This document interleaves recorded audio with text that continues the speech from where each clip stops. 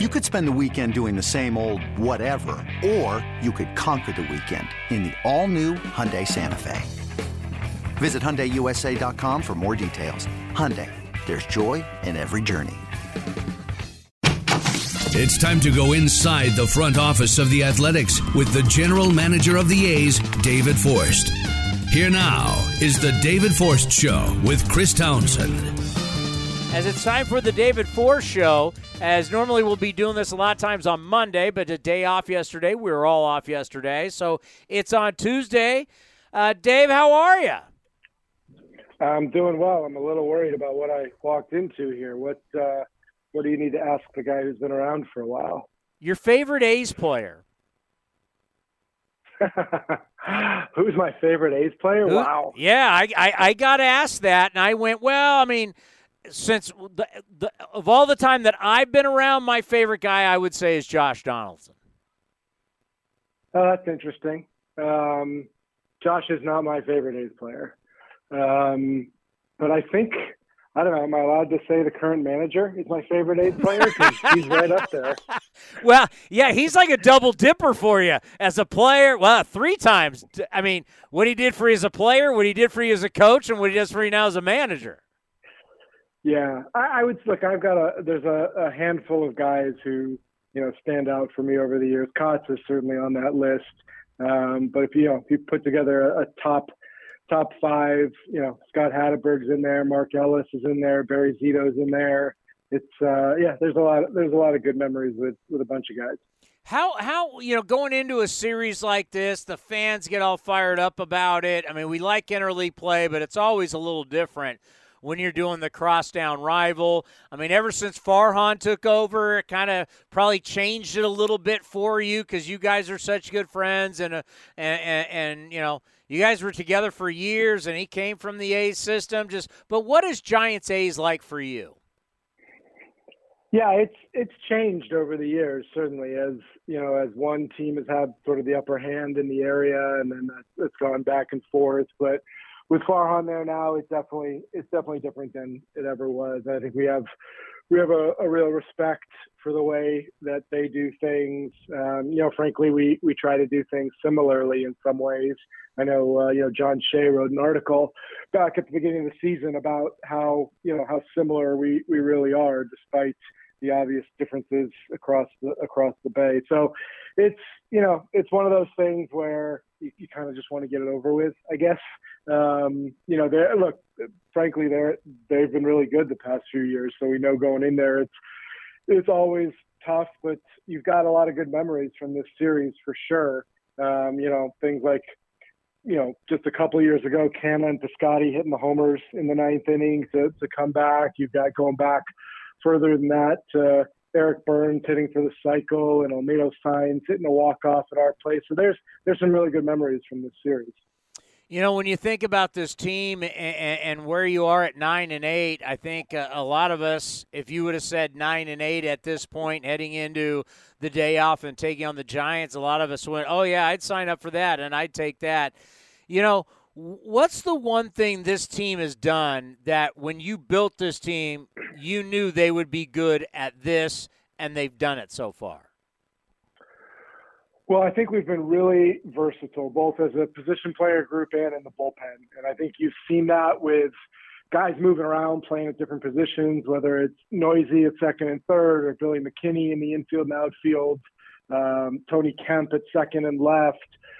We've got a really versatile group and a group that's willing to kind of go wherever Kotz asks them to. And I think that's been really valuable. And similarly on the pitching staff, you've seen guys pitch everywhere. You've seen Danny Jimenez pitch in the 6th and the 9th, Zach Jackson in the 5th or the 8th, and Acevedo come back from pitch in the 8th and 9th. So I think from a bullpen standpoint, guys have been very flexible. Mark and Emo have done a great job deploying them in good spots, and it's been interesting to watch it unfold over the first 17 games as we try and sort of figure out our identity and who fits where.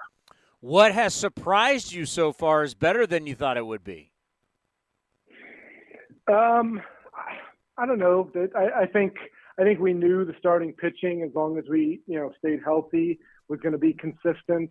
obviously we've gotten great pitching out of Frankie, which we always expect. And then everybody behind him, for the most part, Cole and Dalton and Paul have really given us 5 quality innings every time out. And I think that's been great to see. And I think about your bullpen kind of rounding into form. You mentioned Danny Jimenez. The one thing that I've noticed about him, and I guess your data would also tell you also, is how confident he is in his breaking ball, to be able to throw it for strikes, throw it as a wipeout, strikeout pitch, throw it in any count. That's always something to me for a guy is so dangerous, where it doesn't matter if it's a pitcher's count, hitter's count, no matter what. I feel like I have control, can throw this pitch at any time. Are you seeing that, and how impressed are you by that? I am, and I'm seeing it not just from Danny, but from a number of guys. And to be honest, I mean, you have to do that in the big leagues to have success. I mean, we have seen over the last couple of years, just about everybody can throw 95 or more, frankly. But it's the guys who command it, and it's the guys who, like you talked about, have that secondary pitch they can throw for strikes. And if you look at our bullpen right now, it's Jackson's breaking ball, it's Acevedo's changeup, it's Puck's slider. Like you said, it's Danny's curveball. All these guys have a second pitch. They can throw for strikes when they're behind in the count. They can throw out of the zone to get guys to chase, and that's the formula you need to have success in the big leagues. So, I mean, with Danny, it's none of this is totally surprising. I mean, this is a guy who, for years, has been on the cusp, I think, of pitching in the big leagues. You saw the Giants took him in the Rule 5 before we did. Then we came very close to making our team when we Rule 5'd him. He pitched great in AAA last year. It's been a progression to the point where he's been ready to succeed in the big leagues.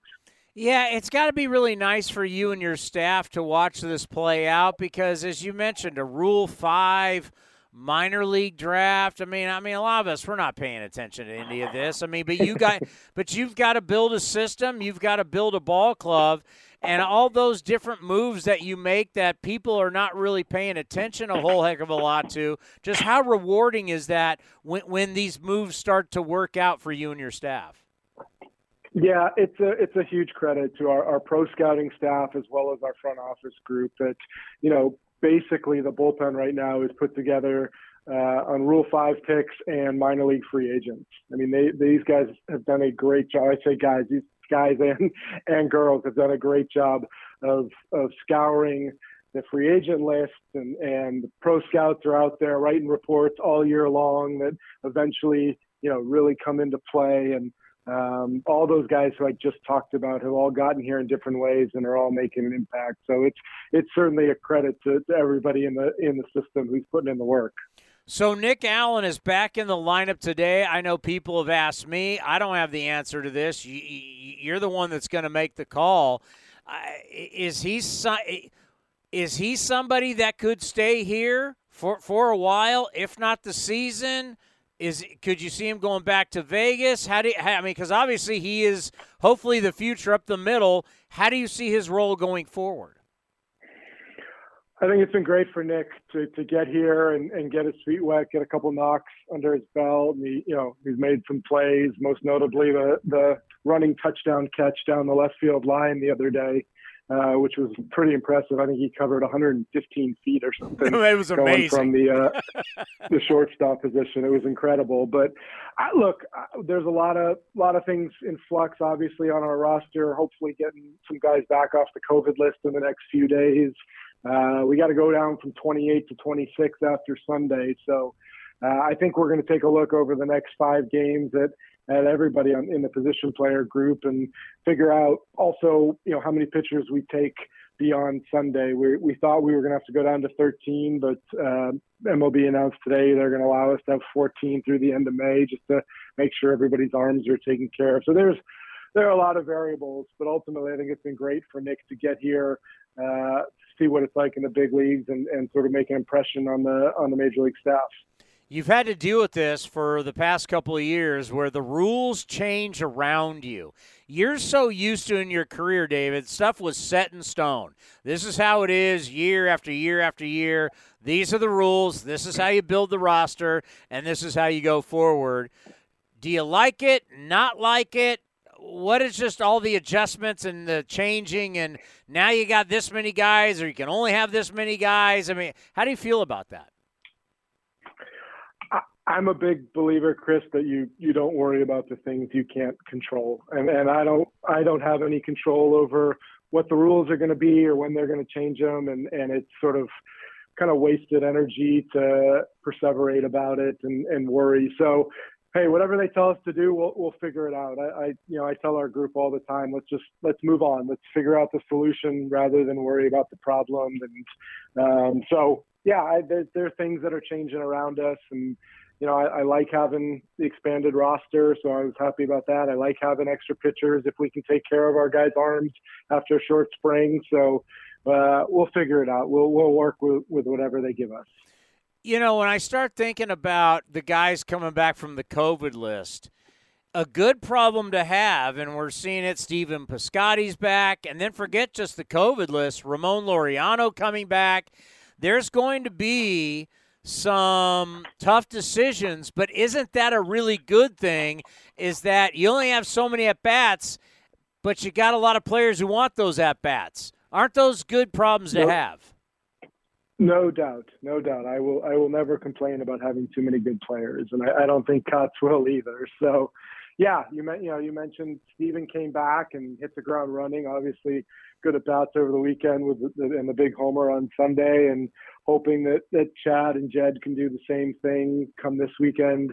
And Ramon's starting to get his legs under him in Vegas. He'll play all this week, and actually he'll be up in Sacramento next week with the Vegas team, getting some at bats before hopefully joining us in Minnesota. So, again, anything can happen. As soon as you get comfortable and are sure you've got too many guys, you put 7 guys on the COVID list the next day. So, anything's possible around here. So we try and stay on our toes. One thing that I think is way better for baseball than what we see in the NFL, and I'm not comparing these two players and what's happened to them, but Aldon Smith with the Raiders and then Ramon Laureano with the A's. I remember with Aldon, they kick you out of the building. No coaches are able to communicate with you. You can't talk to anybody in the organization. And remember, Jack Del Rio was the head coach at the time, and I used to do the TV show with him, and he talked about it's the worst thing in the world. It's like, this guy needs structure. This kid needs help, and he doesn't get any. And I think of how baseball does it, and I think it's just, was there a mistake made? Sure. Has the player owned up to it? No doubt. But to make sure that you don't kick him out, and he can't come back for a certain time, and you can't talk to him, or Kotze can't talk to him, or whoever, and the fact that he's able to come back and play in minor league games, don't you like this system far better than what we see in other leagues where they just tell a guy to go away and you can't speak to him at all? I was not aware that was the situation in the NFL. But, yeah, look, I hope all of this allows Ramon to be ready to go as soon as his time is served. And the fact that he was in spring training with us and got to be around his teammates and now has these 15 games to go out and play and get ready. I do think it's a good way to do it. And like you said, that he's serving 80 games. He's paying the price for a mistake. But it's good to be able to get him in shape and have him ready to go. It's a little bit ironic because he's actually in a better situation than the guys on the COVID list who aren't allowed in the clubhouse, aren't allowed any of the other teammates, have had to sort of find a place to go work out and hit and kind of stay isolated, which of course makes sense. But the contrast there is funny right now with Chad and Jed searching for batting cages out in the East Bay and Ramon's in the lineup for Vegas tonight. Yeah, I didn't even think about that. That's absolutely crazy. And when Ramon comes back and Pache, we've already talked about it, he's going to play. How do you see center field and right field working out? And then, of course, Chad Pender's going to come back, which I assume will be a lot of left field for him. Yeah, that's, again, one of those things you file under good problems to have, and I'm sure we'll spend a lot of time with Mark figuring it out. But Ramon obviously played some right field and in spring training, but has had a lot of success here in center. So there's a long way to go. It's still a bunch of games and a couple of weeks before Ramon comes back. So we'll have those discussions and figure it out by the time Ramon is back. Some stuff in baseball I wanted to ask you about and saw it today. I knew they were down home runs, but I didn't realize really how much. And home runs per at-bat just for the league basically down 10%. I mean, if you look at it, it's way down compared to what we've seen in the past few years, where every year has been record amounts of home runs. Why do you think we're seeing just not some less, far less home runs? We've seen the data, too, over the last week. There's been a number of articles about it, and anecdotally, we saw some balls hit over the weekend. I think Elvis hit one that looked like it was going to carry and didn't go. And, I think that's one of those things that we don't have control over. We play with the ball that we're given and make the adjustments. But I think the installation of humidors in all 30 parks is having an effect, certainly. I know that, Major League Baseball wanted to, make sure that the ball conditions of the balls were uniform. But yeah, I've seen the same data, and we're keeping track of it, trying to adjust. But I don't hear the pitchers complaining, so I think we'll go with what we've got. Well, and let's end on this. Something that I've noticed during the postgame show when the players and the families come down onto the field, and I think that this homestand / day off, 2 days in San Francisco, day off, and then back to another homestand is very vital for your team, because you got a team with a lot of young kids. I'm seeing a lot of toddlers and a lot of babies. Just how important was it to have that tough stretch on the road? All right, team bonding, it was good for the team, but then to come back and have a long extended period at home just for everybody to get settled, especially with all these young families. For sure. It's I mean, a lot of these guys hadn't been to Oakland before they got home, at midnight from Toronto last Sunday night. So it's good for them to feel settled, like you said, have their families here, get their families into the ballpark and figure out what it's all about. So you don't think about a lot of that stuff when you leave spring training, and these guys, haven't been to Oakland, don't necessarily know where they're going to be living and how they're going to get to and from the park every day.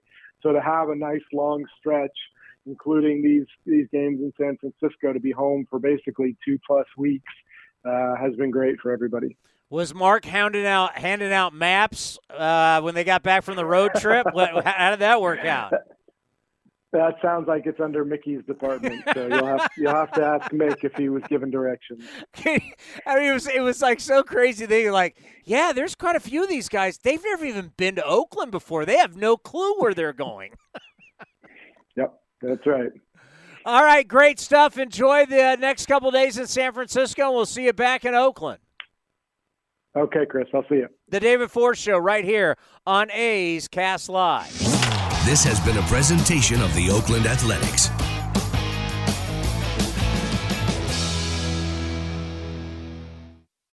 It's blazing hot outside. You get in your car to turn on the AC to get cold air pumping, but it blows hot air out. This issue is commonly caused by low refrigerant due to leaks in the AC system. You want an easy, all-in-one solution that will restore the cold air in no time. AC Pro Recharge Kits make restoring cold air easy for even those with zero DIY experience in less than 10 minutes. Save time and money versus going to a shop by picking up an AC Pro Recharge Kit today. Be a pro with AC Pro.